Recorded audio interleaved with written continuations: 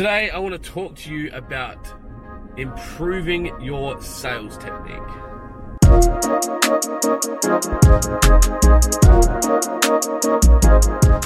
If you're in the business of sales, you do not want to miss this one. Good morning and welcome to In the Car with Clint. Today, I want to talk to you about increasing your success rate if you're in sales.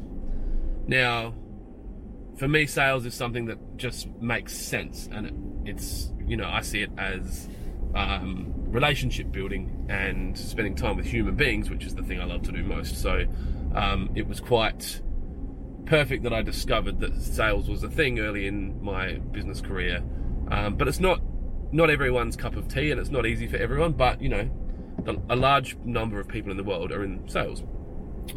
So what I want to do is just give you a few tips today that might help you become more successful or find it easier in sales. Now, ultimately, the key to being great at sales is to get really good at following up. All you're doing is presenting people with an offer and continuing to follow them up until such time that you win or you lose the sale. And I know that sounds pretty basic, but it is. So an example might be, in my business, we sell irrigation. So we prepare an irrigation quote for a client. They've sent us all the information. We've started some dialogue, and we send them their quote. The first follow-up will be making contact with that client to find out that they received the quote. Yep, got the quote, thanks mate. Now you can have automatic email read receipts in your quote system in your software that'll tell you that they've opened it. So there's a little technology hack there that you might be able to use to benefit you. And then you might happen just to ring them 10 minutes later and be like, hey mate, just touching base to see that you got the quote. And they're like, oh shit, yeah, we just opened it. All right, sweet, have you got any questions? No, look, I need to talk it over with my significant other. But I'll do that tonight and I'll get back to you. Don't leave it in their court, right? It's your responsibility to follow up, because they won't, right? People are busy and they don't care about buying that stuff off of you as much as you care about selling it to them. So what you do then is ask for permission to be persistent. So I would be saying, oh, cool. So if I ring you tomorrow, maybe during your lunch break, is that convenient for you? Yeah, mate, that is actually. And then they know that you're going to call. Now, during that period, that'll give them time to talk to their significant other, and then you'll call them, and they might see that you're calling them, and they'll be like, oh, I don't want to deal with this right now. And they might not answer, but you've asked for permission to be persistent. So you continue to call them, and then you're calling them to help them, right? And they've already told you they're happy to talk to you. So then I would send a follow-up and a text or something like that, and just be like, hey mate, sorry, I tried calling, you're obviously busy. I will call you again tonight after 6, because then they are expecting your call. Most human beings are not going to be intentionally evasive if you've been good and you've had a good, like, they've come to you, they've asked for a price on something. There's going to be good reasons that they don't answer. So you don't.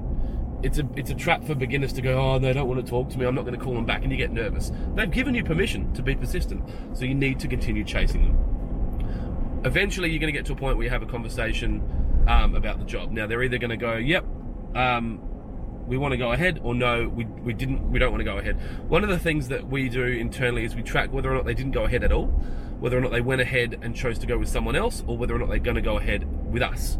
And those are really important, because if they chose not to go ahead at all, then maybe the offering that they were looking at was more than they were willing to spend, or the time that they thought about it, something changed, they're selling the house or whatever, and they don't need to spend the money. But if they went with a competitor, it's really, really key that you understand why. Because if you're not continuing to sharpen your sword, or if you're not going to continue to sharpen your sword, then you might as well not go into the fight, because you're going to lose. So I would be finding out, what did you end up doing? Oh, we ended up going with one of your competitors. Can I ask why? It's really important to me. We're trying to grow our business. I've got KPIs that I'm trying to meet. I'm trying to get better at this. There's 100 reasons why you need to know. And most people are going to be like, look, to be honest, I liked them more, or we were always going to use them. My cousin owns it, we were just using you as a price check, or whatever it is. Now, if you're a salesperson that works for an owner or a manager, and then they come back to you and go, your sales are blah, blah, blah, blah, blah, what's going on? What did you miss this? And you've got data saying, look, we just quoted the Joneses on their new irrigation system. We were being used as a price check against one of our competitors. Their friends own the shop. They just wanted to double check. Yeah, classy friends.